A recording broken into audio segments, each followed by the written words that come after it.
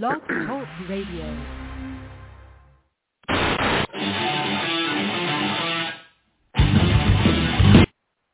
And during the few moments that we have left, we want to talk right down to earth in a language that everybody here can easily understand.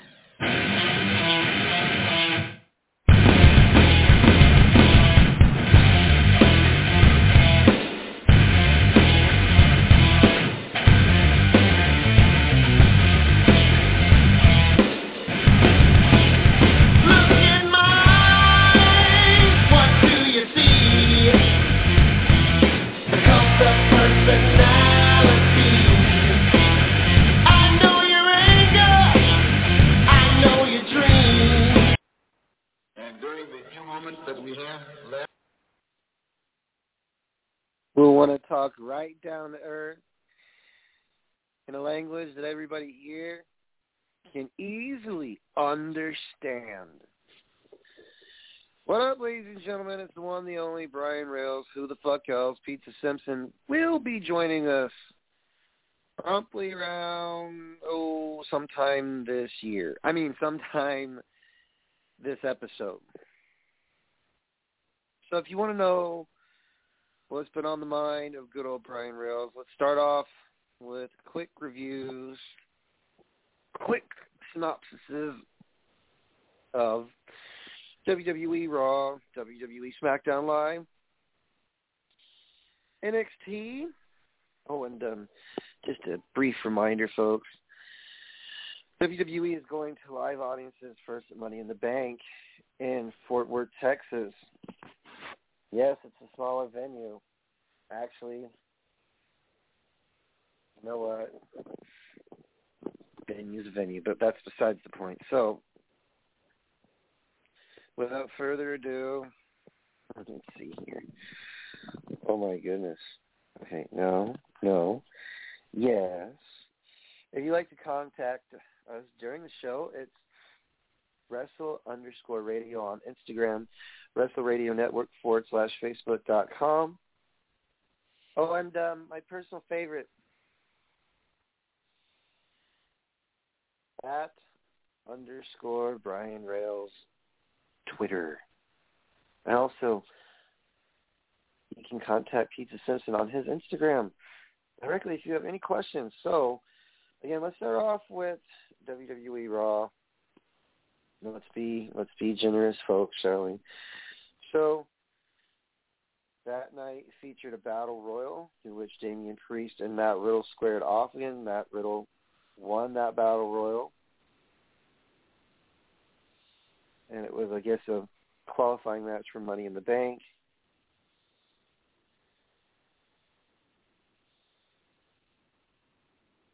And Matt Riddle also replaced Randy Orton.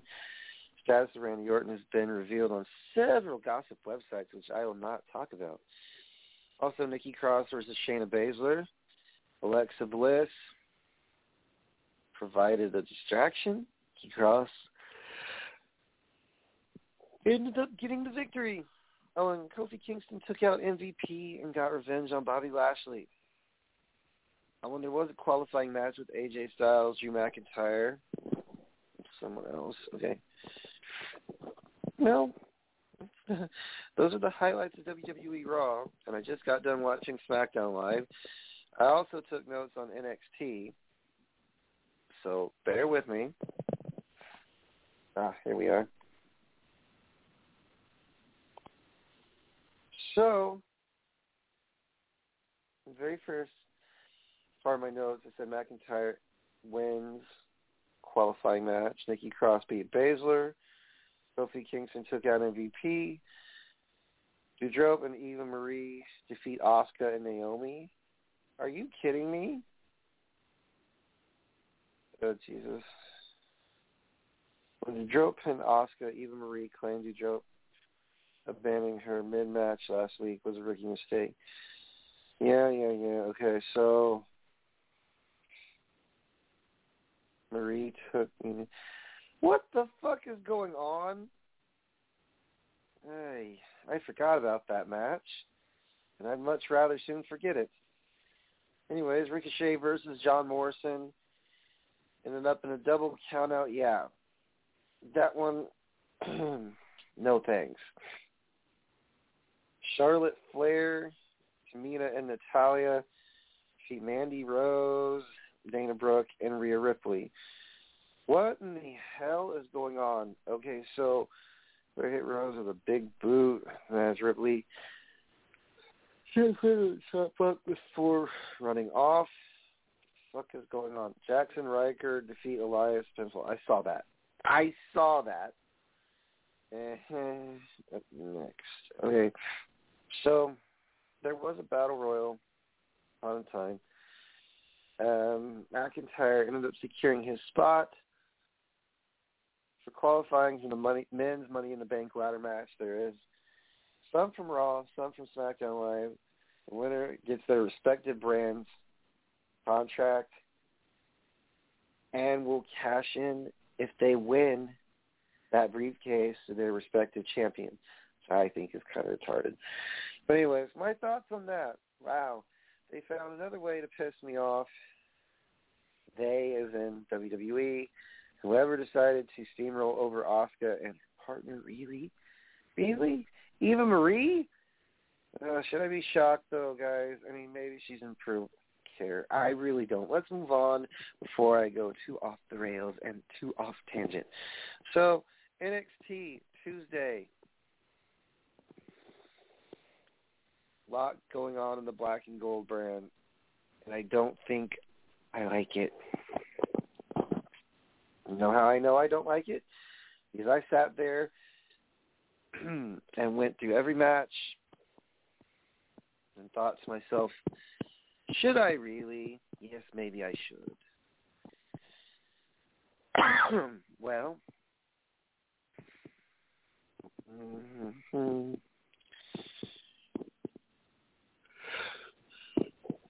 okay.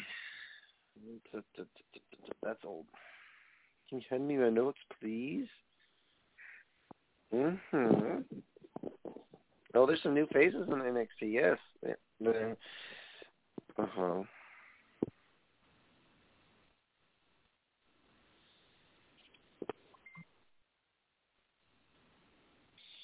Okay, Pizza Simpson is just informing that he will be on later. So, let's see here. On the June 29th edition of NXT, good old Brian Rail sat down and watched the biggest crock of shit. No, I'm just kidding. So you had a lot going on, and this all involves Samoa Joe, pretty much the majority of it. So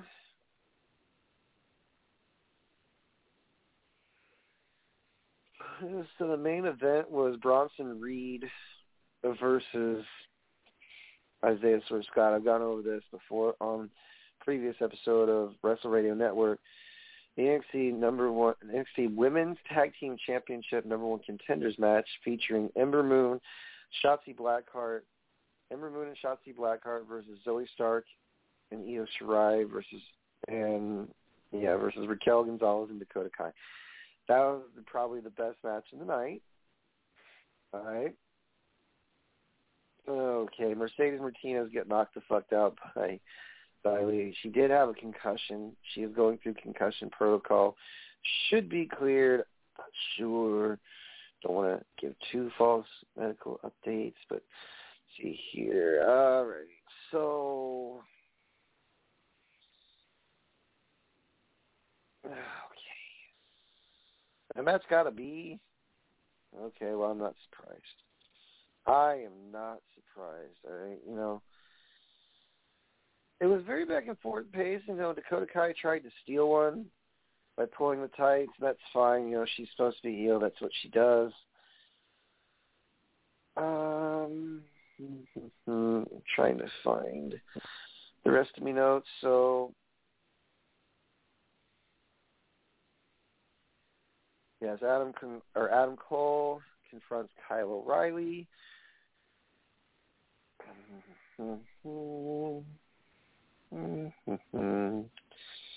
Basically says he wouldn't have half the career he would have had if it wasn't for Adam Cole. That's what Adam Cole said. Oh, no, I'm just saying. It just That's what was said.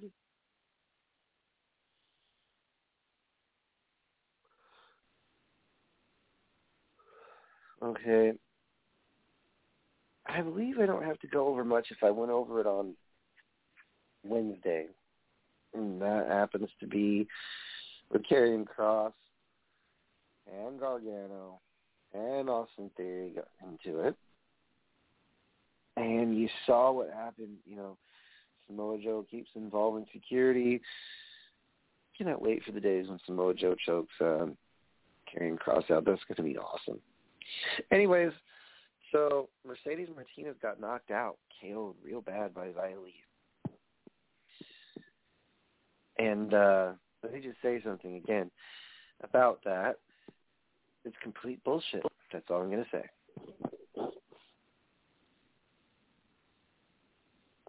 Any other matches noteworthy? Probably not. Not going to mention Hydro. Didn't care for them. So moving on. SmackDown Live. Okay. So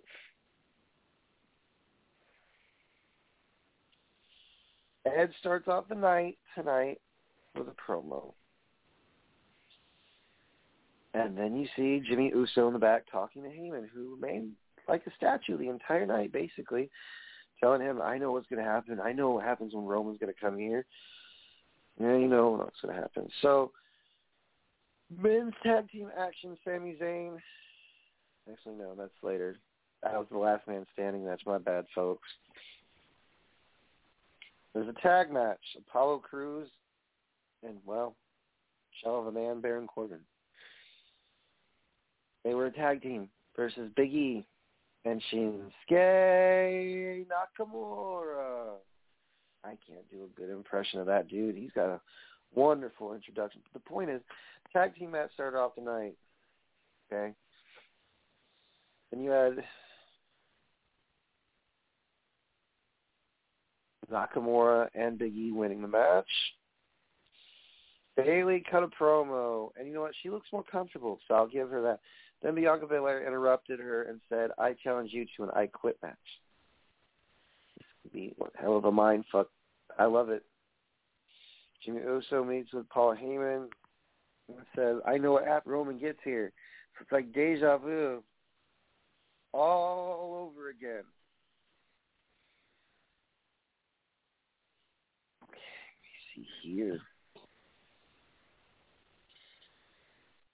I don't know if the officials are going to make it official. But the match between Bayley and Bianca Belair at Money in the Bank with the SmackDown Women's Championship on the line should be interesting. But, you know, they got to give Bianca a little bit of a title reign, in my opinion. It's very talented, both of them. Very, very talented. So, moving on. So, Kevin Owens and Sami Zayn. You want my humble opinion on the last man standing match? Wow. Kind of a very good building match for tonight's main event purposes.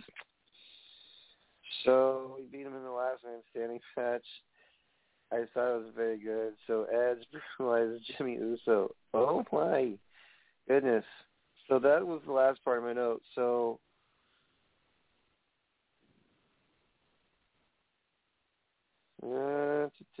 Liv Morgan beat Zelina Vega. So wait, wasn't she on AEW though? I'm confused. Is she trying to pull a Pillman? God rest your soul. Oh my goodness. So WWE brought her back for what purpose? A one-night stand only type thing? Good Lord. Okay, so Seth Rollins argued with WWE officials over Edge receiving a title shot. All right. Otis beat Angelo versus, via pinfall. Okay. Oh, please don't do this. Do you really want me to go over this? No, I mean, I'm dead serious. So,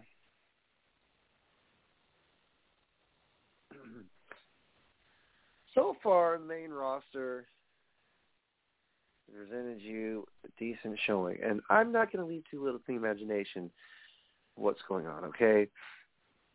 You get what you get. Especially when watching SmackDown, Raw, or NXT. So, yeah, and Edge brutalized Jimmy Uso. There. Voila. Now, before my co-host gets on here,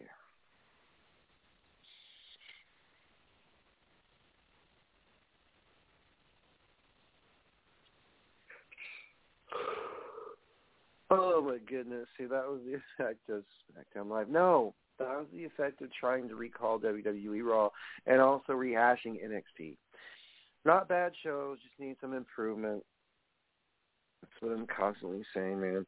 Not trying to be nitpicky here, but my goodness.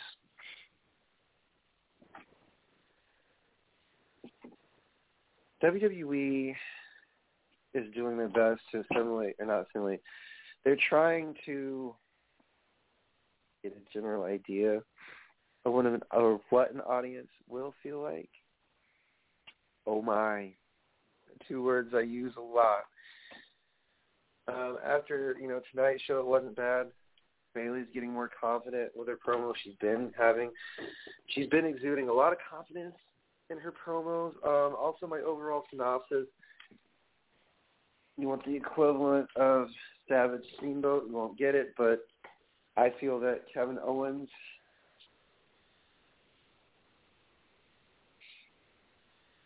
and Sami Zayn, trying to walk around to wake myself up, they did one hell of a job.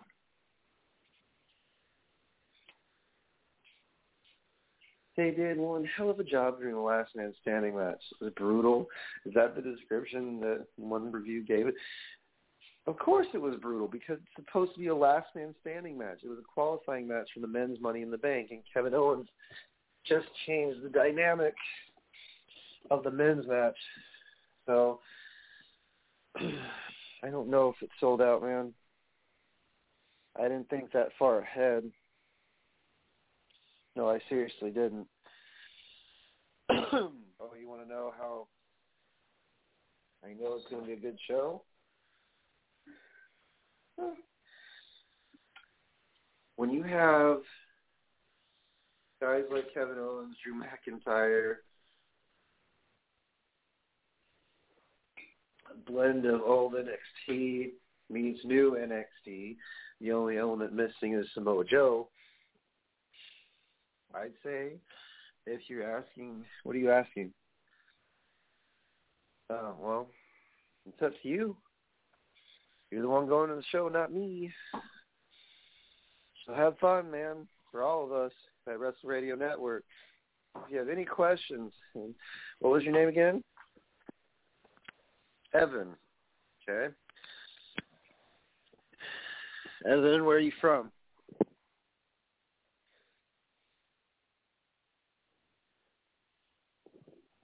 Brisbane, Australia. Wow. Thanks for listening to our show, man. That's pretty awesome. Who are you waiting on?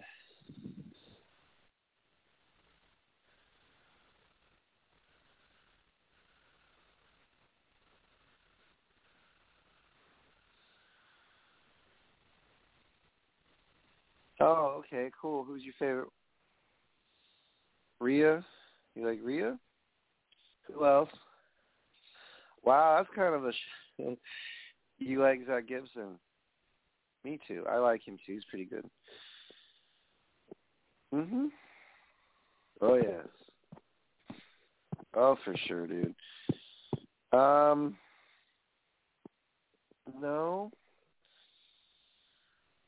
I don't think that's a bad thing. I don't,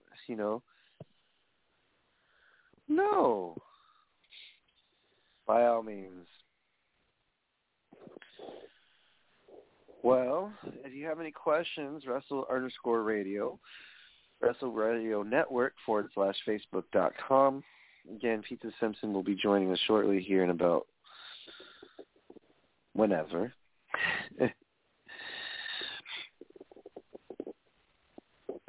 Oh, no, dude, I'm serious.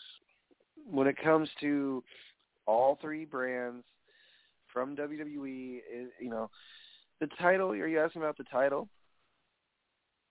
Oh, I usually get into that shit during Off the Rails and having a lot of help revamping it. So what I believe is happening, and this is just my theory, okay? Main roster is trying to bulk up with names, new names. And when that happens, usually, sometimes roles get reversed. But now that WWE has an audience, I wonder.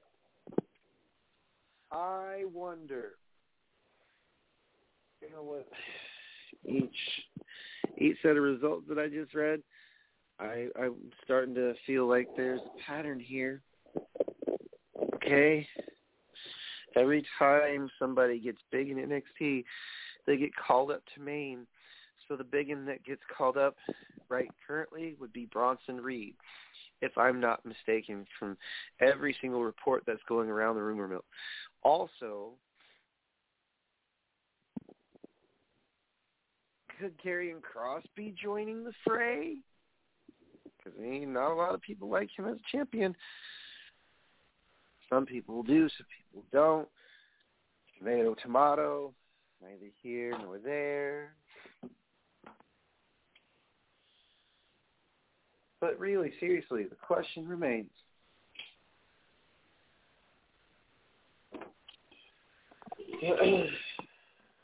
Are the roles being reversed from WWE main to WWE NXT?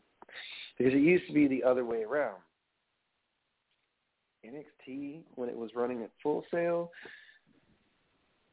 have the undying question: can it be stopped? Can it be regulated? Yeah, I guess I can answer that question real quick. WWE main roster, but the shows that they've been putting on have really shown that an influx of guys from NXT, the Black and Gold brand, has kind of helped improve it. Not really when you look at ratings, but for me, I think quality is steadily improving just a little bit, maybe not entirely. When I saw on Raw, I saw some signs of life. MVP helps elevate the shit tenfold. So the feud between him and Kofi Kingston elevated when they took out Xavier Woods inside a Hell in a Cell. Also, if I was to observe and report what's going on currently in WWE versus what's going on in AEW, which there are certain things, not just a little oopsie by Jim Ross, which I will definitely be covering later, maybe never. Look, about that, I'll go over it later. See, I'm not going to go over it now. Man, killing time's killing me. Found my glasses, thank God. So, what did I think overall of WWE Raw? Again, there are those who nitpick. I am one of them. When I saw WWE Raw, I said to myself, okay, one of the matches that caught my attention is probably Asuka. And why she's losing, I don't know. Because debuting someone back that's been out and they come back and beat someone bigger than her, you don't want to make someone debut and lose. I get it. But now, Asuka is jobbing again to people who suck. I mean, absolutely, without a shadow of a doubt, me looking back at watching that match and not even paying attention with Eva Marie, her abandoning her in mid-match. Oh, goodness. You want to talk about a clusterfuck? That match is not considered a clusterfuck. That there's a clusterfuck going on in my head about that. Why? Because Asuka should literally obliterate people like her. And with the tag team partner that she had, it's like, okay. And the 6-woman tag. What the fuck? Why does everything have to be 6 people? Can someone explain that to me about WWE? Hey, I would like to know. I mean, the whole free world would love to know. Oh. I'm not going to spend my time over analyzing one match with Asuka. I've already done that shit more than once. All I'm going to leave it as WWE Raw has been improving. It just needs an audience to give it the honest fucking feel. Same thing with NXT. They have a live audience now. At their level, they just need an influx of new faces instead of the same 6 that are carrying it. Adam Cole, Kyle O'Reilly, what was it once upon a time, Bronson Reed, Cameron Grimes, LA Knight, Johnny Gargano, Kerry. The list goes on. Down. Very proud of you. The product is not stale on the blue brand. Also, if a match is not glorified, but labeled as very brutal, have you guys not seen deathmatch wrestling? Have you guys not seen hardcore wrestling, which used to be WWE, on the offhand chance that things were, how do I put this? On the offhand chance that things would get too out of control, there'd be a disclaimer saying, please do not try this at home.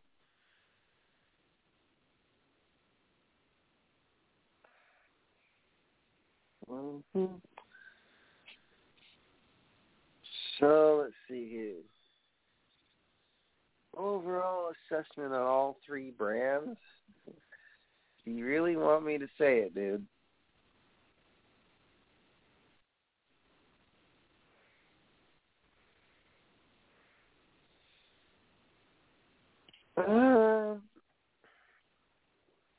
Okay. If you wish. Off the Rails isn't for a bit however long, so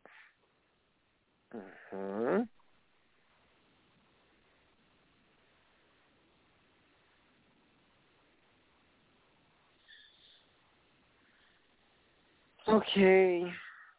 Let's assess something that I've already assessed.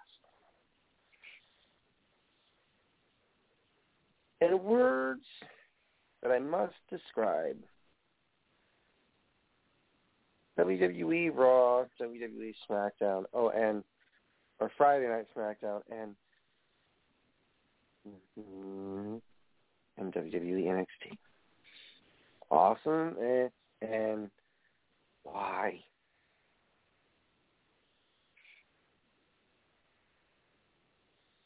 I'm flailing in the wind.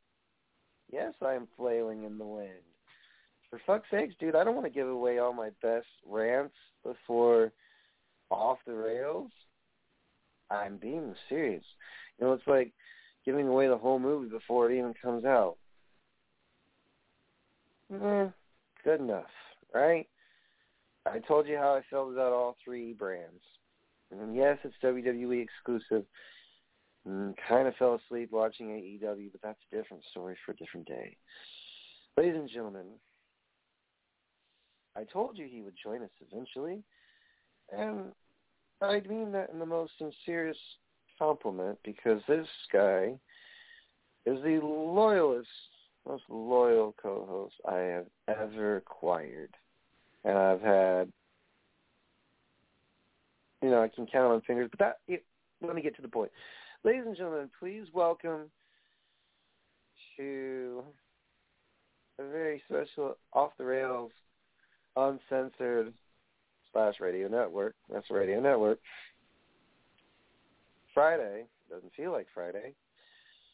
I get to the fucking point. Pizza Simpson, welcome, sir. What's up, buddy? It's your boy, Pizza Simpson. I am here. Thank you, Jesus. I was running around in circles, dude.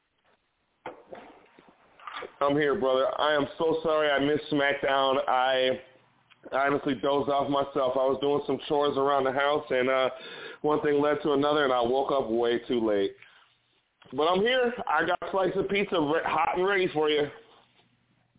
Oh, thank you, Jesus. Thank you, Jesus. Sorry, I don't go religious on this show ever. I promise you. Wait, so I already briefly went around in circles with all three brands, Raw, SmackDown Live, and NXT. I didn't go over I did not sugarcoat shit like normal, but I did go over all three. So, let's see here. Okay. What's on the agenda? How was SmackDown? Really? It actually wasn't bad. The last man standing match with Kevin Owens and Sami Zayn was really good. If several sites were saying it was brutal, and it did its job. I really feel like those two dudes can have a good match in their sleep, and that this is just going to be another chapter in that story. They're almost like Ric Flair and Sting at this point, where they could just do it in their dreams. Yeah. I did mention this equivalent. I don't think it'll reach this level, but these two are very good at telling the story. I did say it may not have been main event, but boy, it felt like Steamboat Savage. I don't understand why that couldn't have been the main event. That's a long-standing rivalry, but I'm assuming the main event revolved around something in between Edge and Roman, correct? Oh, yes. It did involve Edge brutalized. Oh, go ahead, sorry. Go ahead. No, go ahead. It did involve Edge brutalizing Jimmy Uso, which I just was like, okay, I get it. Give Roman the night off. Whatever.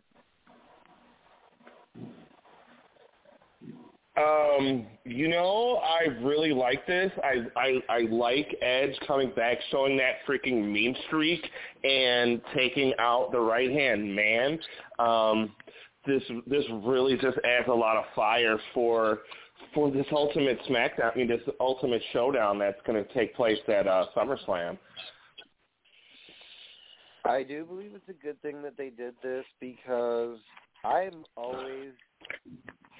liked Raw before in the past, but I really like how SmackDown Live prolongs,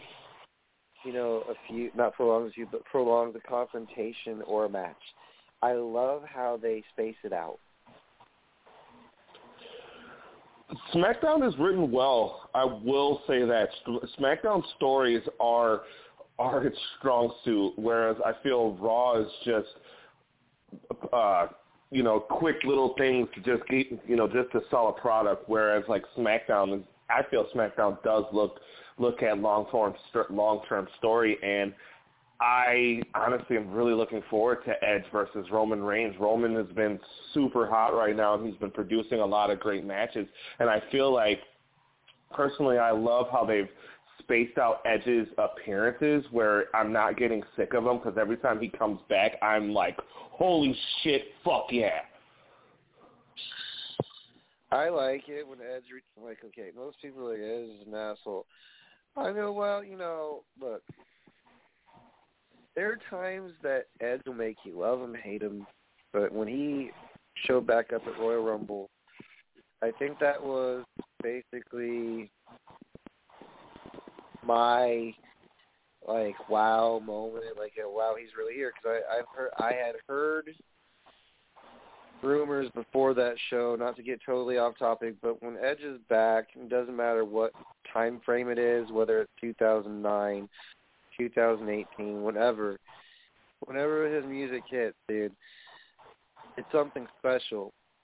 And yeah, he's the only one that at WrestleMania 37 gave Roman a fucking fight for his life. So even if he doesn't win the championship, which I might pleasantly be surprised.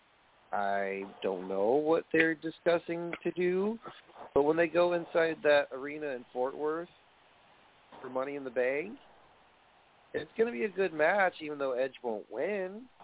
I mean, I already feel that he won't win because they're trying to prolong Roman's championship reign, which, whatever at this point, I don't mind Roman being. So I really do not mind Roman being the ultimate prick right now.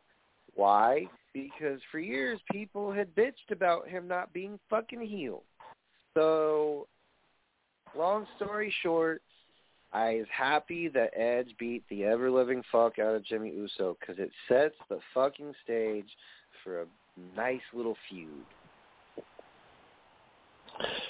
Yeah, it's going really good. It's going really good. And when Edge came out, it really just made me feel like a kid. I don't know. Every time he comes back, I just feel like this is why I like wrestling, you know? This is why I like this. This is the moment. These are the moments that we freaking live for, you know? It's awesome. I personally feel the same because, like, whether it's him. Oh, you know what? There's some big news, dude. This caught my attention. Zelina Vega is back. I saw that. I was like, I'm confused. Is she pulling a Brian Pillman? In what way? Because, okay, Andrade, so this is cross-linking two companies. Andrade teased Zelina Vega coming back for AEW. And now she's with WWE again, which they had said, well, she can't come back because she had an OnlyFans account. But now she shows up and, Liv Morgan and her were arguing in the back saying, oh, you want your return to be special, so why don't you prove it? So Zelina and her had a match for the qualifying match for Women's Money in the Bank. And it was a good, I don't know if you qualify as a good match, but way better than Raw's rendition of Eva Marie and whomever the fuck versus Asuka. Oh, I wanted to mention that. Speaking of women's matches, I'm going to flip Reversal and go back to Raw just for a tidbit. The match that I really didn't want to pay attention to but had to because it caught my attention. So I happened to flip on Raw and I see that Asuka loses to none other than Eva Marie and her, and I'm going to refer to her as this because I have no clue who she is. Because there's so many new faces on Raw, I don't feel the necessary. Okay, fine. You're pulling my leg. Let's be organized, shall we? I can read through my notes. I got her. Are you talking about the larger woman that she's bringing with her? That's Dewdrop. That's her new name on Raw, where she was once known as. She was also known as Piper Nevins, Piper something, oh God, and Piper, yes. And Viper. She was called Viper in Scotland. She's actually a pretty solid wrestler and had some pretty awesome matches against Kaylee Ray, and she challenged for the Stardom title when Io Shirai was there. So it's a little embarrassing to see her reduced to that because she's definitely worth a lot more than just a Bertha Faye knockoff. What do you think, brother? I'm not mad at her. But the fact that Asuka's jobbing again, it really makes me wonder. Old man, please hear me out. Please hear us out. I respect you as a innovator of business and I respect you as the owner of the company. And I know that you have the final say and know that you're not the only one around doing this shit. But to have Asuka job to someone who absolutely can incite a riot in our own heads, Eva Marie, she sucks balls. I am not sorry for saying that. I really want to say, learn to run the ropes, sweetie. Learn to do certain things properly because you still are not getting the fundamentals down. It irks me because I feel that Asuka should just switch rosters and she would be much happier. Because what is the point of having a superstar the level of her who was undefeated in NXT until she got hurt versus Ember Moon and she had to relinquish the championship, whatever. But to me, that match, it may not be a mainframe match, but that women's match on Raw, why? I think, like, coming from the company's perspective, it's just, I feel that they feel they might have kept Asuka strong, so a moment where she loses can garner a bunch of heat because she rarely ever does. I believe she's lost 4 times maybe in her entire run, so maybe they just feel like, what's the big deal? But I do agree, maybe use somebody else instead of using Asuka to lose. It just irks me because I know that, you can't level a superstar to lose all the time, but it feels like lately she's been jobbing to Rhea Ripley, to Charlotte Flair again. Charlotte Flair and her never continued their feud after WrestleMania. I was not mad at that, I guess I was mad because I was there, but I am angry because of all selections they choose the Bimbet, the fake red-haired crimson piece of, but I cannot justify a sanctioned loss against someone who can't barely work her way out of a paper bag. And everyone knows, dude, I cannot. Comparing, I would rather have the match between Zelina Vega and Liv Morgan because Liv Morgan can actually fucking work. And so can Zelina Vega. It just depends on where you put her. But that's true. I think if I'm comparing and contrasting both brands when it comes to women's matches, okay, women's matches get criticized no matter what because you have pervs who like them for different reasons. And then you have the fans who actually give 2 shits about the women's wrestling. I am one of those. I am the guy who gives 2 shits about the women's wrestling matches because, one, I would like to be told a story, whether it's a woman or a man, in that ring, and I feel strongly about it. I'm not going to go too into it because I feel that's not the purpose of tonight's show. So to wrap this up, I'm going to say the following. Dear creatives tasked on Raw, I know you're the same fuckers that do SmackDown, Friday Night SmackDown. Why and what the fuck are you doing to Asuka? Because, you partnered her with Kairi Sane. Then Kairi Sane left because she knew the bullshit that was going on. No, she went and left her home family. Long story short, quit fucking around and give Asuka an actual opponent to lose to with respect. Sincerely, your good pal, Brian Rose. I know you don't listen. I don't give a fuck because I'm going to say the following that CM Punk said. WWE is complete trash now. And it shows because if you're going to a live audience, you're going to Madison Square Garden where I'm from. You're going to New York. Please understand that we will boo the fuck out of you and you cannot censor us. You cannot. New York is uncensorable no matter what you try. Okay? So fair warning. If you go there for SmackDown Live and pull the same shit that you are doing now on live TV, just to fair warn you, if you give the quality of show that you give tonight, great. But Raw, if you go to Madison Square Garden now, I don't know. A few friends of my pizza have told me they like it, but they feel that there could be improvements. So I will bring it home by saying I'm going to take it down a notch and move forward with the show before I go completely off tangent. It's okay, brother. I'm sorry, folks. It's just watching WWE has become a chore, and it's not a wanted chore. It's okay, I guess I can report this on my show. I'm just being dead honest with you all.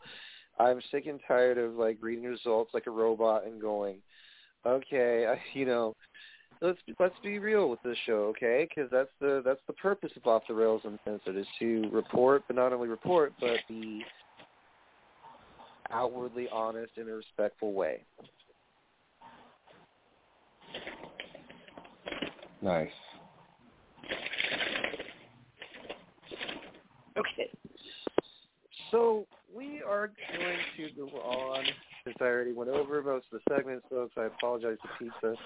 It is, that time where we are going to get you ready for a slice of heaven. No, we are getting ready to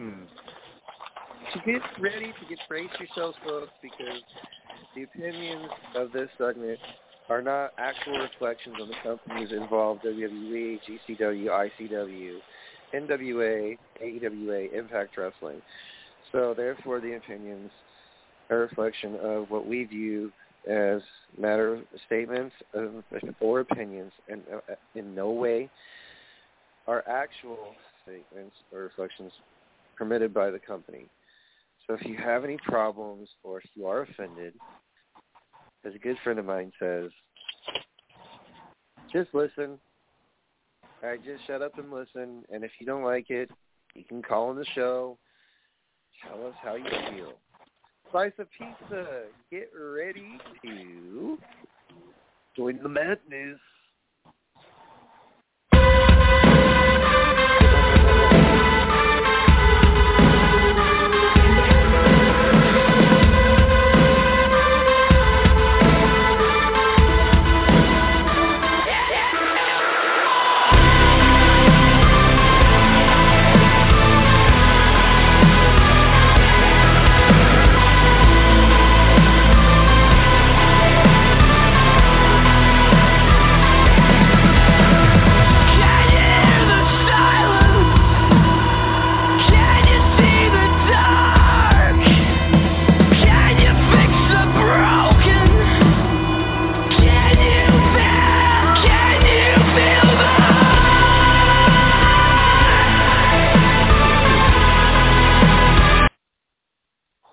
Take it away, Pizza.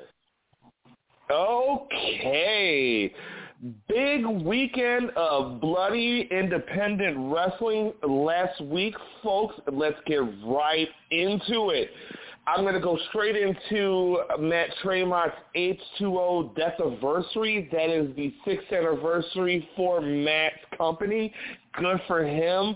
The story going into this is a H2O versus 440 rivalry, and right now, the 440 faction led by Ricky Shane Page stands a huge chance to take all the titles because all of H2O's titles are on the line and in play. The show kicks off with Kennedy Copeland, who's coming out and laying out her open challenge, and is picked up by none other than Nolan Edwards, who's had a long and busy weekend, because I believe this was match 3 for him that weekend. This was a wild affair that was technical and back and forth, and I have to tell you that Kennedy Copeland is tough as shit. This match ended with Nolan picking up the win with a curb stomp, and then basically putting Kennedy over on the mic. She's really tough. I enjoyed that match. Next up was the Hybrid Championship, where Mouse loses the title to 440's Greg Iron after interference from Bam Sullivan. which led Bam Sullivan to stay in the ring and basically talk shit until Declan Grant, who cleared the ring with a giant machete. Yes, he had a machete. Declan picks up the win after a TKO. So far, this show was a little slow for me, but this show was definitely about pushing along storylines, which I appreciate because blood for the sake of blood can be kind of boring. So Jimmy Lyon is up next, and he kind of has homeless Jimmy vibes, and his whole thing is he likes to drink a bottle of Mad Dog 2020 on his way to the ring, and sometimes while waiting for his opponent. Then he's taking on G. Raver, who's taking the place of Alex Colon. I was hoping to see Alex Colon, but G. Raver, I know, even though he's a big dumb dork, he is definitely going to bleed in some capacity. This was nuts, my friend. I really got to really hammer that home. They kill a bottle of Mad Dog 2020 before the match takes place, and G. Raver hits a gigantic tope con hilo and lands on his fucking head, and then staples balloons to Jimmy Lyons' head.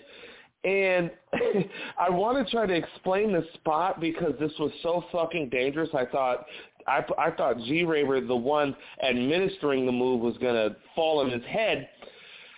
Okay, so Jimmy Lyon was laying across the top rope facing down. So G. Raver tries to scale the ring, the turnbuckles, so he could be standing there with him. And Raver almost falls a couple of times, and I'm so glad he pulls this off, but he was trying to do a back-to-back senton where he was trying to smash a light tube in between them, and somehow he lands this move, and he doesn't fall on his head. So the finish actually came from this was also a ridiculous spot. Oh, good God.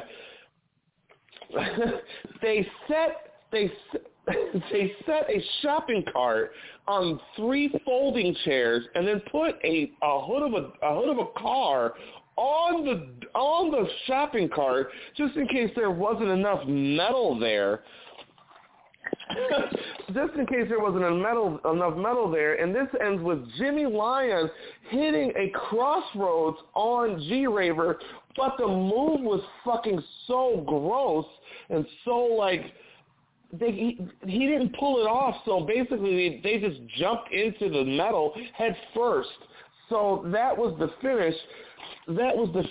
No, I'm sorry. The finish was actually a DDT onto a box fan, and that's got to suck because it's really hot right now, and I'm sure someone could have used that. This show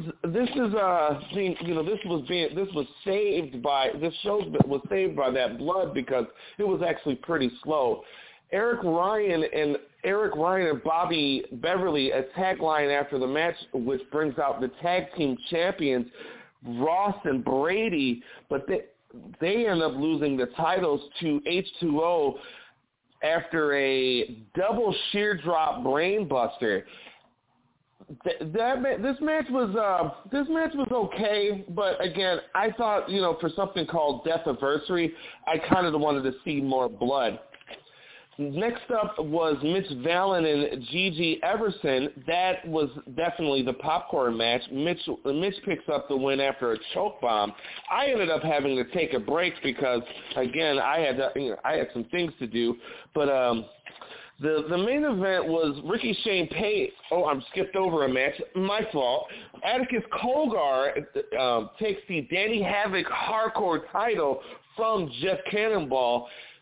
So far 440 has all the H2O titles, and in the main event, Ricky Shane Page defeats the in-house monster Chuck Payne after a Death Valley driver. H2O officially has all the titles, and Matt Tremont is losing all of his mind and all of his marbles at this site. So, excuse me. The next challenger for Ricky Shane Page's title is going to be G-Raver in a coffin match at, I believe the wrestling show is called Hustlepalooza, which you can catch on Fight TV. So I'm going to say, as I said, I was expecting a little bit more blood, but I really enjoyed the story of what's going on, and I am looking forward to seeing what's next on this show. Excuse me.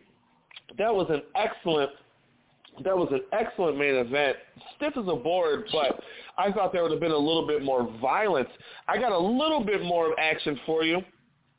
ICW was running that weekend as well, and that first we had Akira beating. I'm sorry, I skipped over the title. ICW in the Pit, which is death matches in the pit, and what this was guardrails set up on the beach. We saw Akira beating Tony Deppen. We also saw Dale Patrick defeating Ace Perry with a pile driver on barbed wire. Justin Kyle beat up two guys, and he ended up power bombing a very small man on barbed wire. A lot of barbed wire and sand on this show. I would hate to get Jersey Shore sand on my sand in my wounds. We saw Neil Diamond Cutter defeating Herzog, which was absolutely bananas because, let me tell you, the much smaller Neil Diamond Cutter took an absolute thrashing. Excuse me. Reed Bentley was up next. He defeated Kevin Giza. All balls Kevin Giza was making his ICW debut. Reed defeated him with a pile driver on a door that was dipped in cans, or that had cans all over it. That was fucking nuts. John Wayne Murdoch, the American Deathmatch champion, defeated Satu Jin. Excuse me, in the main event of that. A little bit more independent action, my friends. I just got a lot to report. I watched a lot of indie action, and this, let me tell you, Brian, this was probably one of the best shows I've seen in a long time. ICW No Holds Barred 13. Akira versus Homicide was your opener, and Akira defeated Homicide in a great match. He defeated him with a backslide. Think about that, a backslide in a death match. And I feel that Homicide in this stage of his career is just taking these young guys and giving them good matches and putting them over and making them look real fucking good. Another name that I've already said, Dale Patrick, it was taking on Neil Diamond Cutter, and Neil wins with some kind of move through freaking light tubes. Let me tell you, my friend, he had a fucking wild weekend. Casanova Valentine versus Tank was up next, and Tank somehow wins. This was just two big fucks beating each other up, and in one of the best matches I've seen in a long time, Brandon Kirk and his wife, Casey Kirk, defeats Alex Ocean and Danny Demento in just a wild match. Earlier in the day, Casey Kirk wins the Cannabis Cup. The theme of the weekend was weed, so there was a nice little all-ladies tournament where she won a fantastic tournament over Masha Slamovich. This was wild. Casey was bleeding right away as she took a gusset plate in the head, then a bunch of lemon and salt. But Casey was no bitch on this match, and she ended up returning the favor by driving the gusset plate into Alex's head, and hits him with lemons and salt. And then There was an electric chair backstabber. That was fucking wild. The Alex Ocean fell through a bunch of fucking glass. There was a cloud of light tube dust in the air. It looked like a fog. This match ended when Casey hits Alex Ocean with a spear through the barbed wire table, and then Alex ate a curb stomp through the tubes. Of all the matches I watched this weekend, that by far was the best match up until that point. And I've said these names already. This show's not over, my friend. I'm sorry I've gone long, but this was just a fantastic fucking show. Nolan Edwards versus Reed Bentley. Reed Bentley, my friend, is one of the fucking unsung heroes of deathmatch wrestling right now. And to be honest, he can do it all. I think he can do more than just bleed. This was fucking incredible. Another just stiff, wild fight. Oh, I'm sorry, I skipped over. I didn't say his name. Nolan Edwards, who fought pretty much on every show this weekend. So I believe there was 5 shows that weekend. So good for him. This was an insane fight. Tons of glass.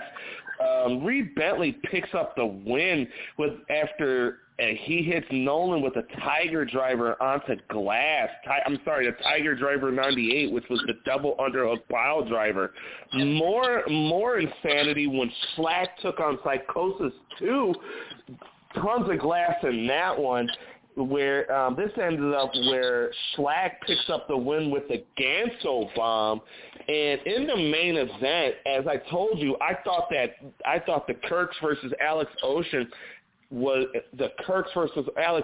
and Danny Demento was the best match of the night, but by far this was the best match I've seen of the night. John Wayne Murdoch, another name who's pretty much had a match on every show this weekend. He took on Mexican sensation La Reina Extrema Sadika. This was a wild fucking fight, my friend. They were fighting in the crowd. They were busting each other in the head with light tubes right away.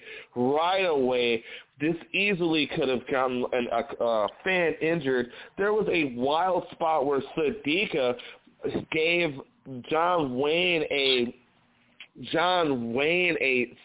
neck breaker from a table onto another table that was covered in broken pop cans. Fucking nasty, my guy. Fucking nasty. The John Wayne picks up the win when he goes for Sadika's mask to create an opening so he can stab her in the head with glass tubes, Abdullah the Butcher style.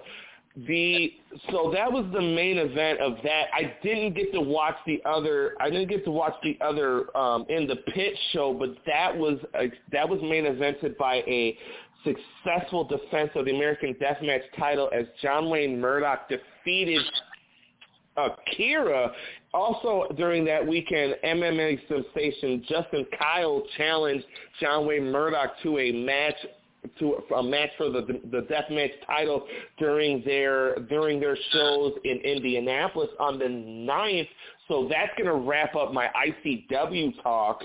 What a fucking wild weekend, but I just want to highlight one thing. I just watched a fantastic match last night. I really, really want to say I want to give props to Wheeler Yuta and Willow Nightingale. This was by far the best intergender match that I've ever seen. Willow Nightingale, she just has this bubbly personality, but under that bubbly personality, she is a fierce and tough, strong woman and a tough fighter. She ended up losing in a heartbreaker to Wheeler Yuta, who kept his IWTV championship at Beyond Wrestling's Masters class. So that is a slice of pizza with let me do it again. And that's going to wrap up a slice of pizza, folks. I am Pizza Simpson. That was a slice of pizza. Thank you. Dude, at least you saw good wrestling is all I can tell you, because I did like I said, because of work and constraints, I still manage to find time to make time. Right? There's a difference, And I started watching some of Impact. I gotta say, and your observations that I miss matches that involve blood and a little tint to gigging. It's called deathmatch wrestling, folks. I've experienced, watching, and I won't go into too much detail of myself, but I will tell you there's a certain flavor to finding whatever it is you like. And Pete says is deathmatch wrestling. He has a certain acquired taste for it. I myself am like Foley. Let me. I don't mean to cut you off, my friend, but let me just elaborate on that. It's not necessarily that I just solely like deathmatch wrestling. I pretty much try to like all spectrums of wrestling. I just feel right now, as with AEW, WWE, NXT, Impact, Ring of Honor, I feel since all those places have TV, I don't consider Ring of Honor indies. I feel that all those feds cherry pick the indies right now, and I don't feel that there's these strong independents like there was in the mid-2000s. I feel what's strong right now are these deathmatch companies who's taking this opportunity and really showing a different side and showing that this shit can be done well. And as much as I would like to watch regular wrestling, I just find myself watching more deathmatch wrestling. I watched that Beyond Wrestling show last night, and I completely enjoyed it. And although I didn't get to see it in full, I didn't just have a lust for blood in my mind. Believe me, I was very, very happy with the championship match between Wheeler and Willow. I just think that there's just a new crop of deathmatch guys that are out here and they're killing it every fucking weekend. John Wayne Murdoch, Akira, Tank, Reed Bentley, all these guys wrestled 3, 4, 5 times that weekend and fucking stole the show every single time. It's hot right now, and that's what I'm going to bring you. That's exactly what I like to hear. And I just went off the rails a little bit. Yes. I see. I'm rubbing off on my partner in crime here. It's great, isn't it? And, we both didn't piss on this establishment, now didn't we? All right. No, we are just trying to convey different forms of professional wrestling. And speaking of which, now, folks, before I go off tangent, go in circles with rants, not total in circles, but, they do have an end to them, and it justifies the means, in my opinion. So, you want something different, do you? I think some people may or may not have come across the fact that it's best to, I don't know, put this, Oh, okay. We're going to do a little something different. Reporting around the world of wrestling cannot just revolve around reading results, stating opinions, giving out facts that most Marks, and everyone else knows. So, without further ado, I'd like to introduce you all to a new thing called a hot take, and I will have music involved for this segment, all right? So, around the horn, real quick, because we're going to give you 3 minutes of nothing but crammed in wrestling news, shall we? So, let's get down to the nitty-gritty. Let's get gossipy. Let's get all little, schoolgirl in shorts and skirts type, gossip, talk the talk, walk the walk. Okay, I'll just get to the fucking point. So, in 3 minutes' time, gotta time myself. Okay, so at the end of 19, right? Jim Cornette and Chris Jericho have gotten into it several times. They used to be chummy chums in Smoky Mountain Pro. But lately, in this set of news, Jim Cornette called out Jericho for being, making sexist remarks about referring to, women as chicks as a sexist remark. He specifically said there's a couple of chicks in WWE who said some stuff, and they should probably not have said that. They probably weren't trained any better, and in 6 months, they'll probably be asking us for a job anyways. I don't fucking think so, but okay. Shotzi Blackheart and others from WWE threw a bit of shade at the conclusion of the Blood and Guts match. And she could have been one of the chicks that Jericho was talking about. When Jim Cornette heard the champion's retort, he had to interject his own 2 pieces. So, that looks like somebody's grumpy about criticism again. Isn't that chicks in WWE a sexist remark? Some people watch for those things, So, okay, Jericho had referred to, chicks because he got frustrated when WWE is literally kind of flailing around and flopping around like a fish out of water, but that's besides the point. Moving further, so there are some new faces from overseas in WWE. I cannot pronounce their names, but they are of the Japanese flavor. They were from the tryouts in 2019 at the Performance Center, but you get it. There's going to be new faces from NXT Japan. Also, Jim Ross, I love you, buddy, but I hate to do this to you. Actually, no, I'm going to see if I can find it. Huh? Go to the next subject. Go. Fine. Okay, not only was there fallacy, but the ratings have steadily declined. AEW is moving out of Jacksonville and going back to their city tours as well. That ends. That ends it, folks. I will be more organized with this. It was 3 minutes. Keep up the pace. Take. Keep going.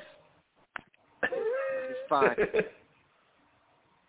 So, live on an AEW show, Dynamite, Jim Ross was saying, American doesn't hit better, but AEW Dynamite. No, he said WWE. He said WWE. I already mentioned that. Let's see here. Oh, yes.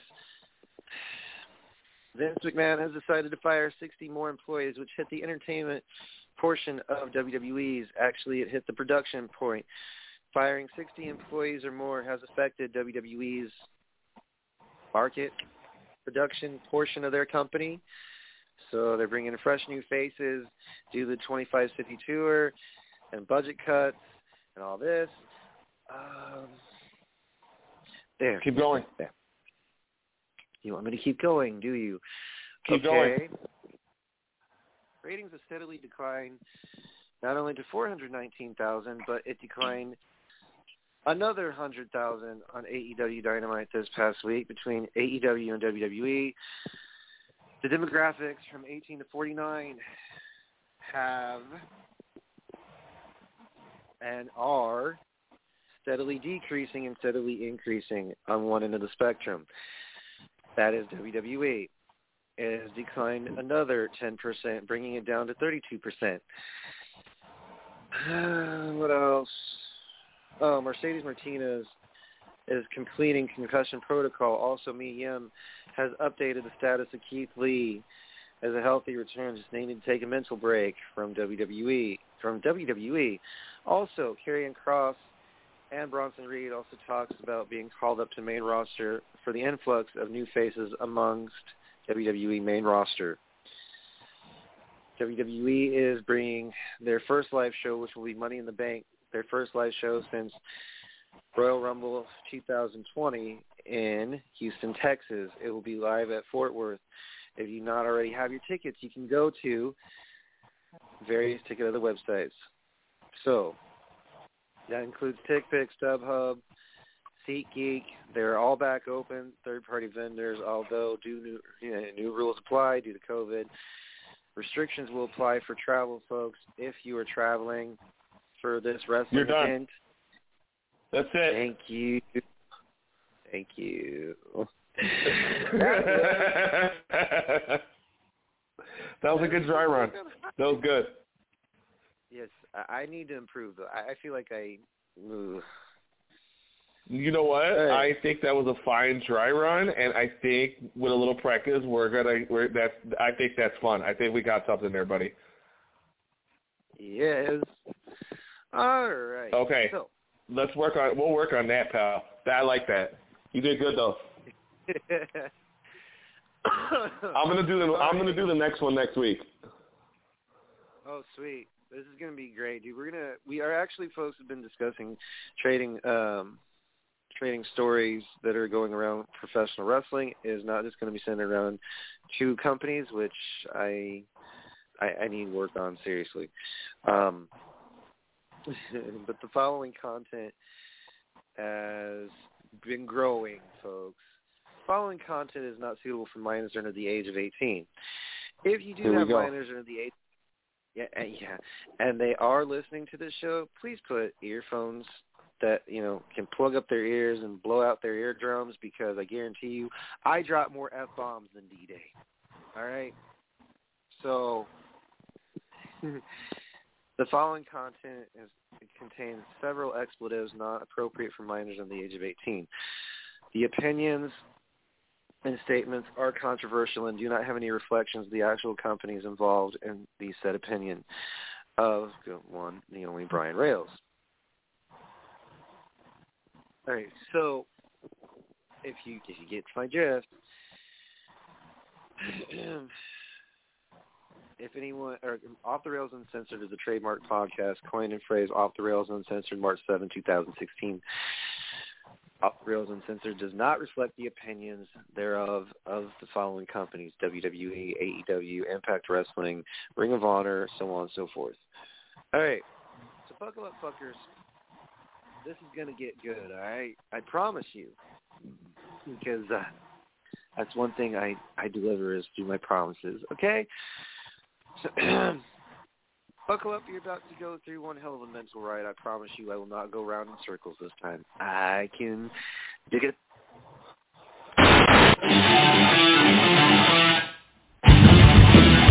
Look in my eyes, what do you see?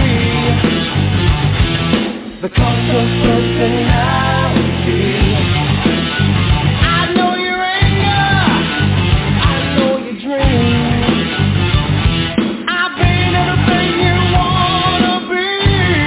Oh, I'm the cost of personality. Like Mussolini and Kennedy, I'm the coast of personality. The coast of personality. The coast of personality.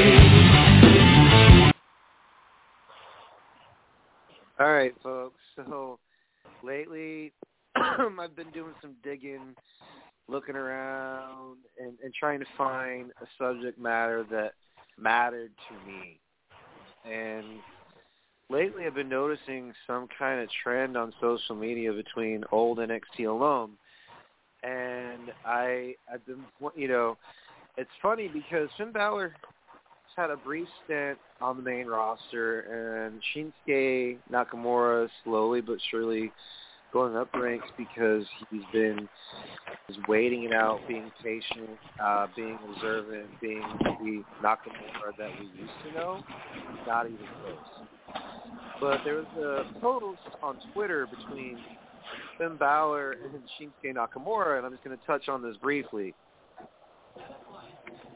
There's a picture of Finn Balor. He photoshopped his face over Shinsuke Nakamura's body. And if that isn't weird, some people are like, what does it mean?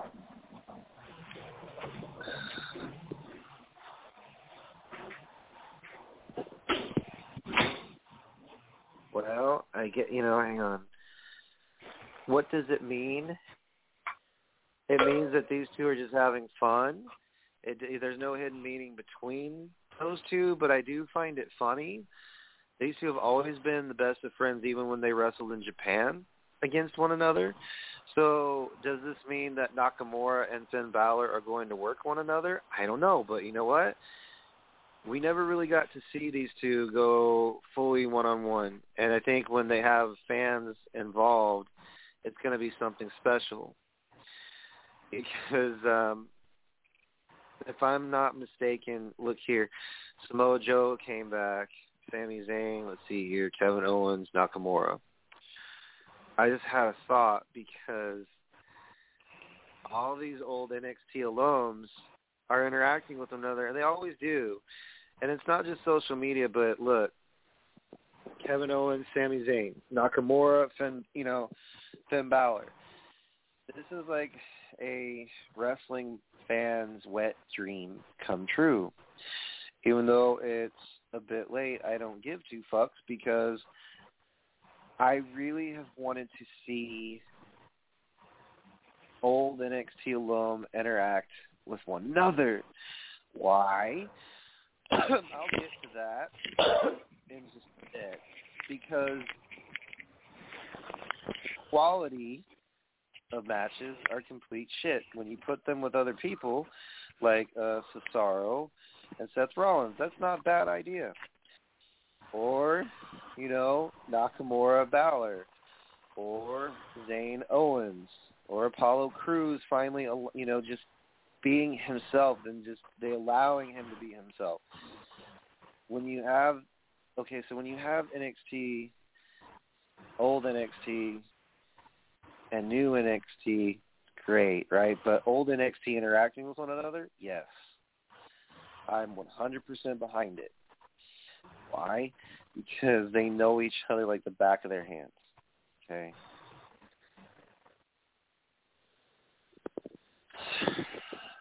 Let me just say this, okay, before I go off to another subject. I would love to see Finn Balor and Nakamura at WrestleMania. I would love to even more if the Good Brothers were to come back, which would take a miracle, and form the Bullet Club with AJ Styles. That would be a miraculous, thing to happen for WWE if they would have just fucking capitalized on it when it was starting. But no, let's just have it, be the OG club or not even close to the Bullet Club because, it's copyrighted and so-and-so owns the rights to it. Who gives a fuck? Okay? Who gives a fuck? Now, I'm going to move on to another subject because I don't want to stay too long rocking around in circles on one subject. So, I touched base with this earlier. Are the roles being reversed? Is main roster starting to come around full circle show-wise? Are they getting better? Are they getting worse? Is one show doing better than the other because of all the influx of new NXT, former NXT alums? You've got Zelina Vega coming back to SmackDown Live. You have Bianca Belair. Not just on the women's side of things, but you have men, too, coming up there. Bronson Reed, Bronson Reed's not official yet, but you have Matt Riddle, Damian Priest. Keith Lee might be coming back. You have all these men and women that have really made impact, whether they were on NXT UK or NXT going to be on main roster. So my question is,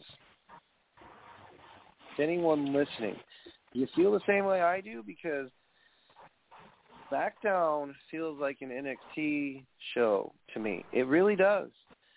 It's loose. It's more free to do shit. NXT is they're starting to flail in the wind again.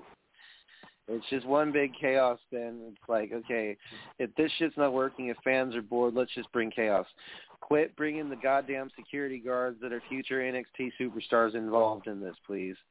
I think it's great that they're getting, them involved, But, there's the NXT Breakout Tournament. They're bringing new faces. Have, roles changed? Yes. Because I feel like I'm looking at this from a fan's perspective, right? If I'm looking at it from an actual fan's perspective, let me think. The black and gold brand consists of LA Knight, Cameron Grimes, Johnny Gargano, Karrion Kross, the main players I'm listing off. Okay, Kyle O'Reilly, Adam Cole, MSK, which, MSK has really proven themselves and done really good things so far. As far as the tag team division goes, they really need to fucking expand that since we're just, lifting the whole rules outside of COVID, right? We're now getting an influx of a bigger roster because of the breakout tournament coming for NXT. So I still feel, though, it's lagging.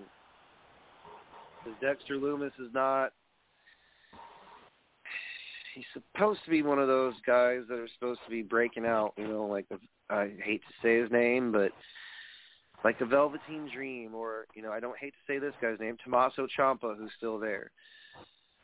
They've given it new direction, but I still feel personally that the roles have been reversed because, well, the old man is now poaching territory again. Except for he's poaching at his own brand. Well, maybe not his own brand, but the influx of new talent, the loss of talent from the NXT side, and then they're introducing new talent. So it's like, okay, I would like, in my own head, to just stop psychoanalyzing this shit, but I just feel that NXT is not the same as it once was. And also, I'm going to be broadening the subjects here. I'm going to stop on that one for now, and I'm going to transition to a third one, something that, I haven't done in quite some time. But this is more in chronological fucking order, so bear with me, folks. Boy, as much as AEW likes to admit that they don't have WWE on the mind, really, I'm going to point this out so that AEW's fan base doesn't get mad at me, even though they probably already are like, why do you dog on AEW? Look here, okay? They've got talent. There's no doubt about it, because otherwise, if they didn't have talent, they wouldn't be on the map, and they wouldn't be beating NXT in ratings, even though NXT is on a completely different platform, okay? So, here's the deal. When JR said the following, I love mentioning this. Well, it's never had a better night, folks, but, than WWE Dynamite. Since when did WWE own an AEW certified product that is owned and copyrighted by not only Tony Khan, but 12 wrestlers who book for themselves? Literally. They book for themselves. And if they say they don't, they're full of shit. They don't have WWE on the mind, do you? So one announcer mentions them. You have plenty of wrestlers who mention them subtly and subtly jab them through promos. Miro, Jericho, MJF, the Young Bucks. Instead of, taking jabs at the company, so here's my thing.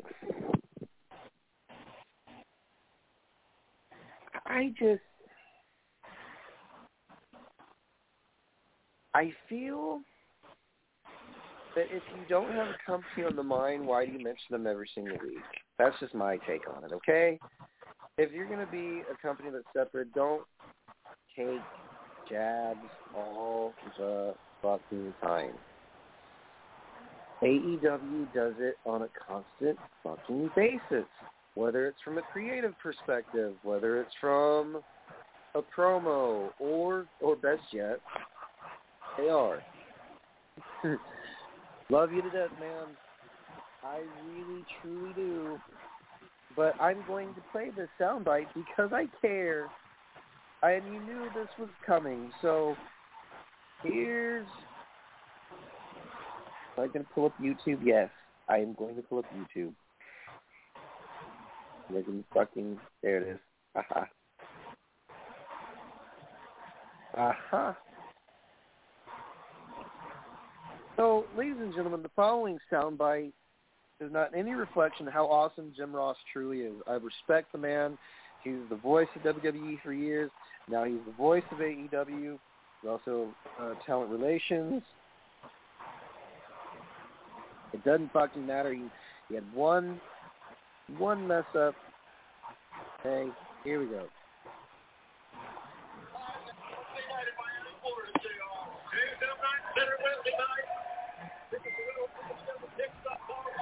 There's nothing in your life that will top seeing a live WWE Dynamite. For the great Tony. You heard it first. You heard it first. Who cares? He's an awesome dude. All I'm going to say is, dude, you know, mad respect to the man I met at WrestleCon in New Orleans. And I met him again in New York. Jim Ross is someone I really can't diss because it's like, well, I guess I made a mistake and now I'm going to own up to it. You got to admire the man because he's worked for how many different companies in his lifetime since the 1970s. Man has worked for NWA, WCCW, WCW, UWF. Believe it or not, I did not realize he worked for that company. Holy shit. But that's besides the point. Everyone makes mistakes, but it seems like JR ain't the only one with WWE on the brain because Renee Paquette mentioned it in her podcast, you know, how WWE talent relations handled couples who had, you know, significant others, you know, that were in AEW, and the Iconics were interviewed, and they said that it, you know, they would ask how Sean Spears or whatever was doing, and they were nothing if not courteous, but it all depended on who handled the situation. So I'm not going to further delve into this other than I'm going to sum this all up by saying AEW, God help us when you watch the company, okay? When you watch their show Dynamite, there are good points, there are bad points. It's not all bad. Britt Baker, mad talent in the ring. I'm not so certain of that outside the ring. They're like, what is? I'm not going to delve into that to remain professional, but she does have skills. She keeps that women's division together. The Elite, yeah, like I said, from personal observation, man, when you fucking book for yourself, that is the cardinal sin as a worker, to book for yourself. Why? Because, the fans won't like this, but, the fans will like this. How the fuck do you know what we want? We could be picky bastards. And 3, why is there more than one person that owns a share in that fucking company? Shouldn't it just be exclusive to, like, maybe 2, 3 at maximum? But, oh, no, AEW's got 1, 2, 3, 4, 5, 6. There's literally 12 to 14 fuckers that own a share in that fucking company. Is there something wrong with that as a business acumen? Yeah, because guess what happens when shit hits the fan and you go to live audiences that really, at this point, they're like, I've been craving to see AEW. Really? You have? I'm not dissing them. I'm being fucking honest. If you look at their company, they are a revamped, saddened, trodden-down version of their old man's company, WCW. God love the Rhodes. I respect them. But, boy, when my partner and I have discussed this and said they put everything in reverse, instead of putting their marquee matches on pay-per-view, they put them on Dynamite.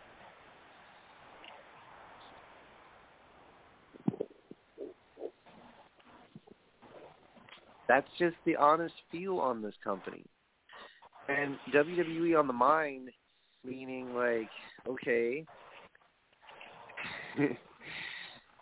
if for every week that you come out that curtain and you think of the company that once molded you, then really you're missing the purpose of being in a separate company.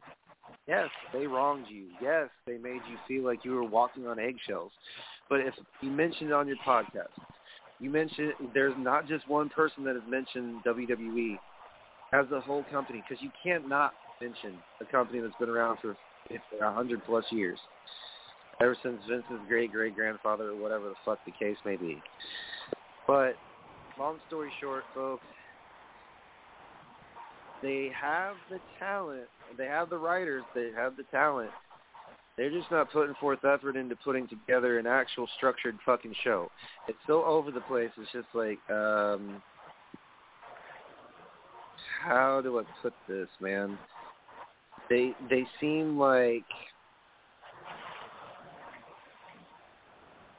their main focus is relying upon the past to fuel their energy throughout their shows. Okay, I'm done with that. Enough negative energy, folks. Let's focus on something good. Live audiences. That's going to be something. It'd be nice. It'd be nice like WrestleMania 37, right? So it'll be boos, it'll be cheers, it'll be honesty, something that's been lacking in the show. You have fill-in canned heat, you have boos that are recorded. That's not an audience, you fucks. That is what you call canned heat and false advertising. Pizza Simpson's been through that process. He's told me before. They told you what to boo, how to cheer. It's just like,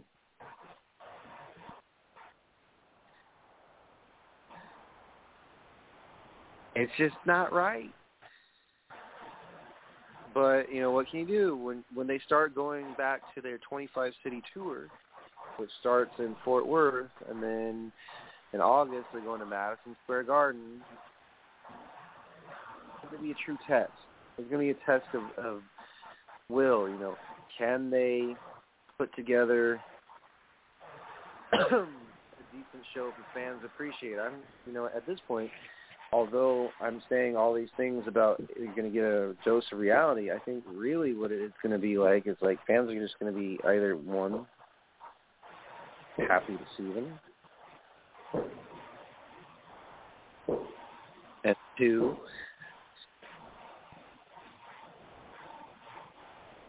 they're just going to be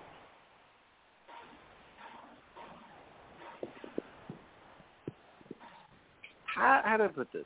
A live audience enhances the show because then you get the authentic feel, the organic feel for someone's heat, their comeback, their shine.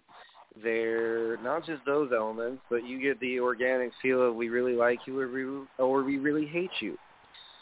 I can't wait to hear reactions for certain superstars. Like, I know the crowd is either going to won, they're going to cheer Bayley, they're going to boo her. It doesn't fucking matter. It's a crowd. It's something that performers across the board live for. Bet you the entire roster across the board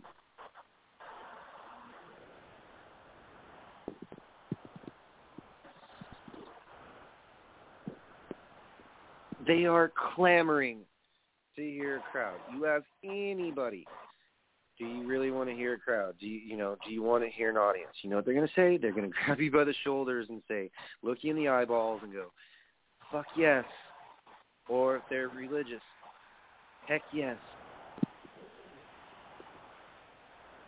It's been a while since they have been in front of people. Okay, outside of WrestleMania 37, it really hasn't been all that much different for a whole year and a half, almost 2.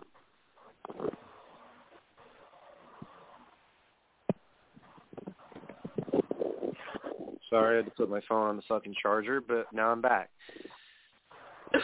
Live audiences make all the difference. AEW's had them, and yes, that has helped. I still feel, though, that there's going to be a major difference when everything goes back to transitioning into selling tickets, setting up the merch stands. Just the smell of new T-shirts is going to be so intoxicating for at least someone like me, okay?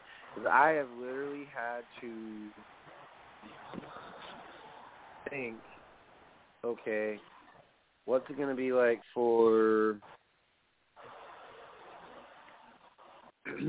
what's it going to be like for fans that go into the arena and sit down and hear, the following, set for blah, blah, blah, one fall. Not just the announcements, but the little disclaimer that comes on, the lights when they dim, any reproduction will be, prosecuted to the fullest extent of the law, and then pyro and the smell of nachos and beer and all the good shit that comes along with a live goddamn show. It's going to come full circle, man.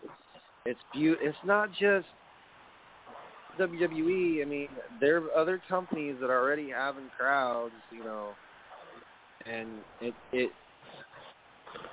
how do I put this? I know a lot of you get irritated when I say this, but I'm just going to mention it briefly. As a former dude, a part of the other side of the curtain, when you hear the crowd, doesn't matter what level of wrestling you're on, or anything for that matter, what I'm going to tell you is the adrenaline rush from a crowd booing you or cheering you is unlike any other drug that you have ever been around, okay? It's addictive. So to take that adrenaline rush away for a year, yeah, it took effect on a lot of people. Because when you're a heel, you're used to hearing fucking boos that are just like, oh, we fucking hate you, oh, you suck. But when you hear Can Heat, that bullshit you see at the Thunderdome, yikes. You want organic. That would sound like a bunch of background noise from people being on their phones or tablets. It wouldn't be worth it. So what they did was, according to my friend who's now on this show, they told them when to cheer. They told them when to boo. So it just felt like one big simulation that was not, it's not fair to the fans. And they're like, well, now you get to be part of the show. That's great. It's not your guys' fault that it took eons to lift this shit. Okay? But at the same token, having an audience is a big deal. And I will leave it at that because if I'm going to talk in circles, that might get old. And my partner might start snoring live on air. So basically, to end this, not the entire segment, but to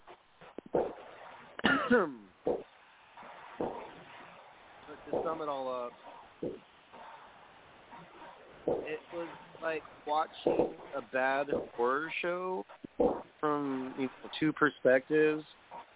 Because, one, you get to see it as an audience, what it's like firsthand not having anybody and not hearing it. So they added stuff because they're like, the wrestlers probably complained and said, hey, man, could you please add sound to this shit? We're not really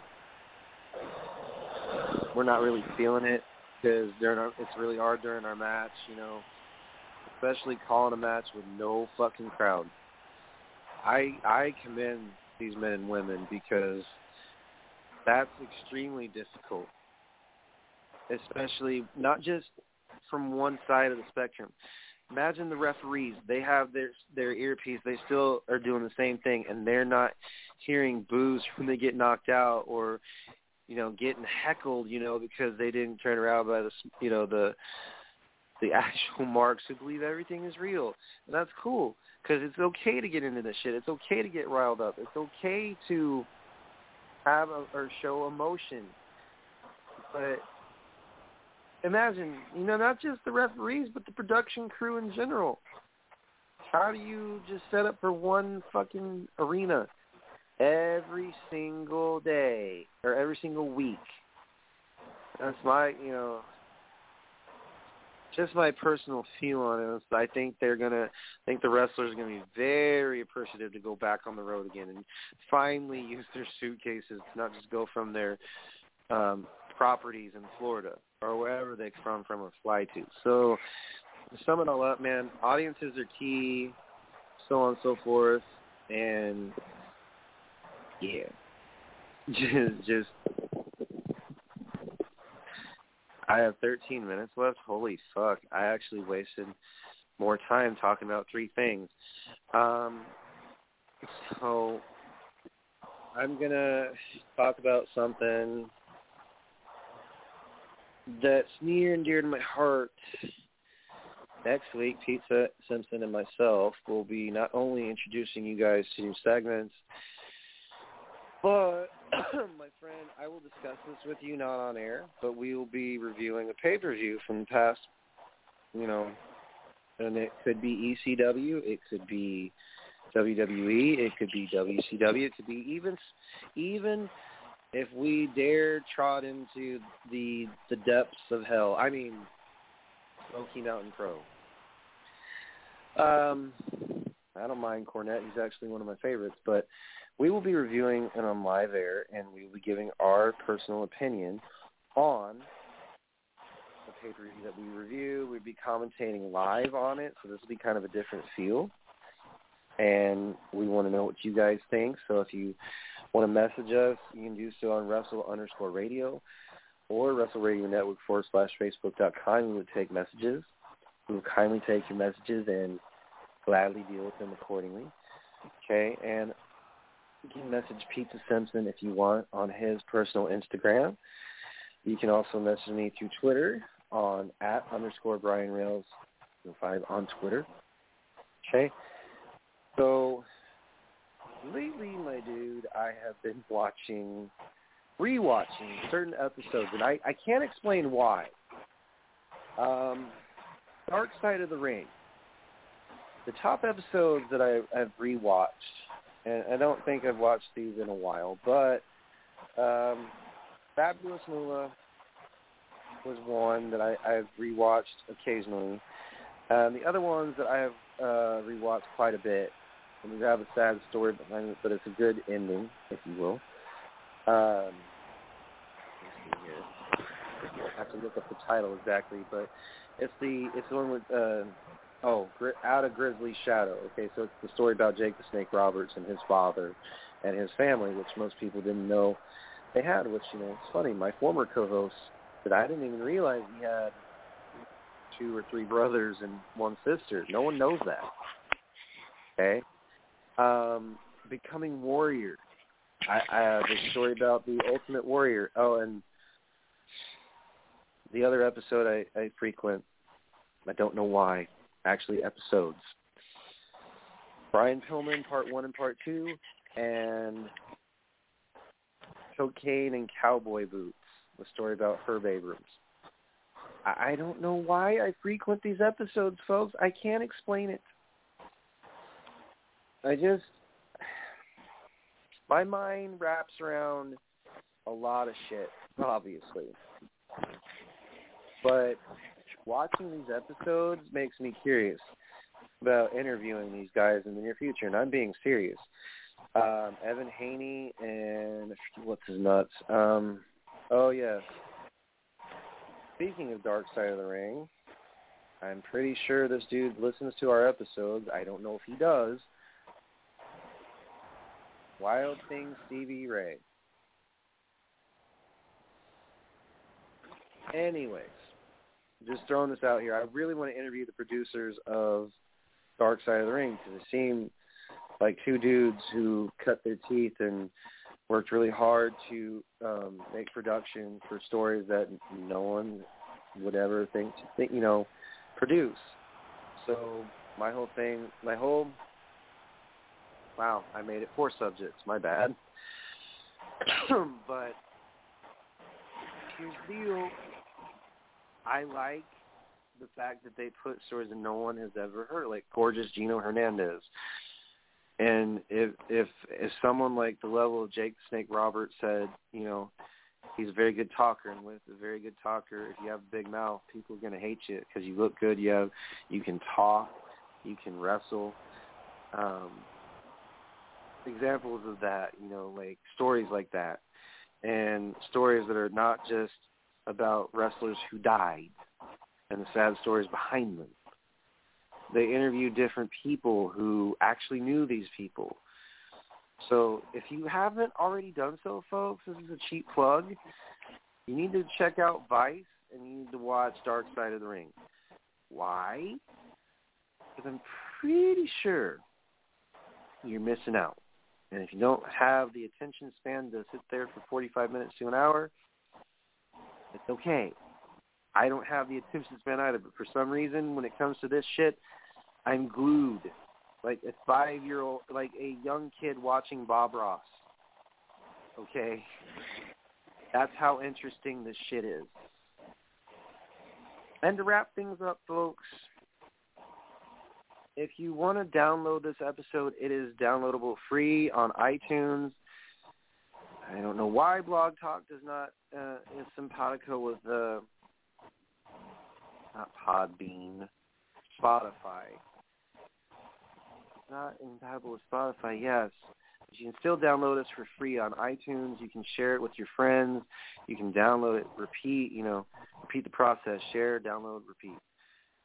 You know, we are live on Fridays. We are also, I'm live on Wednesdays solo. And Pizza Simpson, who has been gracious and kind enough not to fall asleep completely. No. I'm here, brother.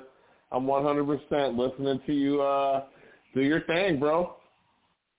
Well, my thing is like this. So to continue this, Dark Side of the Ring is one of my pastimes now, because when I come home from work, for some weird reason, I pick an episode, because there's 3 seasons now. One of the episodes that I've always been fascinated by is like when they did the Confidential series with Conrad. Sure.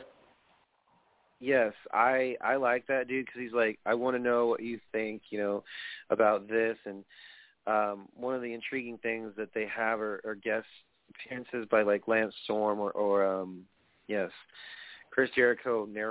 He narrates a lot of these episodes, and I have mad respect for him. But I think the hardest episodes for me to watch was Owen and Benoit. That was pretty Pillman too, so it's 3. It's Moolah, not so much. I actually found the cat fight between the old ladies to be kind of funny. But their episodes have definite impact on not just me, but a lot of people who are diehard wrestling fans. Because, one, it's a passion to love professional wrestling, but also it's dedication to be like hard-hitting journalists, to continue with a story. Like one example of hard-hitting journalism, meaning like, not to bore you all to tears, when they were doing the story on the Gorgeous Gino Hernandez, there was a dude who came in their van, and he came up and they had cut, I think, a few of the wires in their van while they were trying to do their story. That's dedication to continue the story, because apparently no one wanted them to continue with the story about Gino Hernandez, and his story is a bit odd. So if you haven't heard it, watch it. If you haven't seen any of these episodes, oh boy, you know what? We've all heard about Macho Man, right? We've heard about his career in WWE, but we don't know the story about him and Liz outside of that. So watch it. This is before we dip off, I'm gonna chime in and tell you I watched those 2, but my favorite episode is the Bruiser Brody episode. It's a terribly sad story, hearing how he lost his life in Puerto Rico and the mystery behind it and whatnot. And I do appreciate the Dark Side of the Ring stories, because it's telling these stories that most people glaze over, and a lot of these things like Grizzly Smith need to be brought to light. It is a hard subject to watch sometimes, because it's sad. It's sad about hearing about how Chyna spent the last days of her life, or how Owen Hart died in a huge, horrible spectacle in the ring. It hurts your feelings in a way, but it's definitely something that we should not ignore, and these stories need to be told, no matter how sad or hard. I completely agree. It's just how do I put this? Me personally, dude, I've been like the saddest, like one of the sad stories is Dynamite Kid. I caught wind of this shit, and I go, yeah, dude, like when he put his wife in the closet, and she was like, oh, he came around, and the whole story with him and Jacques Rougeau in the back. Let me tell you something. If I was a wrestler in that time period, I would be afraid for my life, because the dudes are literally injecting anabolic steroids in their ass, and dudes flopping around. I laughed my ass off at the scene where Jacques Rougeau is describing Dynamite Kid walking in the back, and he's on the needle flopping around on his ass, and he goes, I'm going to have a fucking good match tonight. I was like, wow. And then one of his friends, Danny Spivey, and another Scottish wrestler, I believe, I don't recall who, but he was describing, was like, oh, it's just a good rib. So putting roofies in people's drinks and then crapping in their bag and shaving their head, yeah, I understand the dude had a mouth, not Jacques Rougeau, but a separate dude whom they sent home, shaved his head bald. That's what they did to people they didn't like, folks. I mean, wrestling, I've been involved in it briefly, and I can tell you there's a lot of ribbing, there's a lot of laughter, there's also a lot of backstabbing and betrayal and all that bullshit. It comes with the territory of being involved in wrestling. But if someone was to just say, oh, you like cards, and then smack me on the back of my head for no fucking reason, and then punch me because you think that I'm trying to take your spot, dude, it not to be disrespectful to the kid, he's a legend. There's no doubt about the kid being a fucking absolute legend in Japan and stateside when he came to WWF. Or no, it's WWE. But that episode made me angry and sad at the same time, because how are you going to sit there and if someone doesn't want to drink, you're going to play chicken on a fucking highway and then proceed to wake up in the middle of the night because you're agitated, and you're going to throw your own wife, who's did not know she was pregnant, into the closet. Oh, and then proceed to have a shotgun barrel staring at the fucking forehead of her. Calls the police, and the police don't do anything because, oh, well, you should have left when you could. Like, I'm not trying to be all dramatic and shit about Dynamite Kid's life, and I respect the man, but like, as outside the ring, it's kind of just like they told the story, did Dark Side of the Ring, the producers did. About Bruiser Brody, though, the one thing that I found funny when they did the confidential version was when they were talking about Abdullah the Butcher. That man is, he's actually crazy. He is absolutely batshit insane. But they said that the one way we could get him to focus was, we talk about Bruiser Brody's life. They gave him, a structure. They gave him something that made complete and total sense. But what I find suspicious, dude, and this is just my own paranoia, was like, Tony Atlas sat there and saw shit unfold. Why didn't he get involved? He found it. He even said, I found it odd that he come in the sauna room or whatever it was. I'm like, well, couldn't you have stopped it? But the way he described the story, it's like, I don't want to get into it with him. Whatever you want to say, man. But there's a lot of parties involved that just watched it unfold and didn't do shit. Yeah, the Bruiser Brody story was definitely very, very sad. And it's a sad way for a guy to end his life like that in Puerto Rico. And especially he still had a lot to give. His career was ended relatively short. I think he could have had a longer go, but unfortunately he was stabbed by Invader 2. I think that the dude who did it just got away with murder because Carlos Colon, like I said, I'm not going to say anything ill against the promoter. I'm not going to say anything against the legend who gave his time. But imagine if Bruiser Brody was also in WWF at the time, because Carlos Colon, he had a brief stint in WWF, back in the day, or I should say. It was very, very brief. But I'd imagine a guy like Bruiser Brody in the company with Hogan and with, David Schultz and all them and Mr. T, and he would have fit in great in that company. I mean, they had a lot of big guys. Oh, sure. Vince had a business boner for big guys. Let me tell you, if it was in the 90s, I mean, I'd imagine that he would have lasted probably during the Shawn Michaels era, which would have been cool because then you'd have two big guys like him and Diesel, another big one like Yokozuna. Man, there's so many potential matches that could have happened if he was still around. But to wrap this up, folks, you can catch me or Pizza Simpson anytime on all our social media platforms listed. For those of you who listen in Latvia, Indonesia, Australia, Canada, the good old US of A, happy early 4th. We wish you best of luck. Stay safe. Don't shoot off fireworks from your ass because we all know what happens after that. 2, keep watching pro wrestling. We are going to be working on new stuff for you all, new material, possible YouTube channel, all that good jazz. We're going to just slowly but surely make this show bigger, badder, and better, if you will.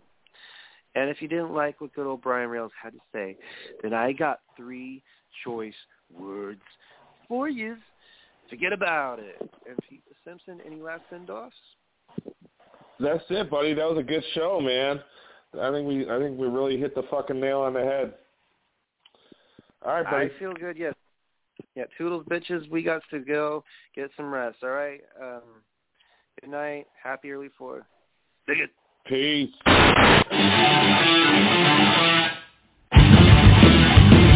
in my eyes. What do you see? The cost of personality.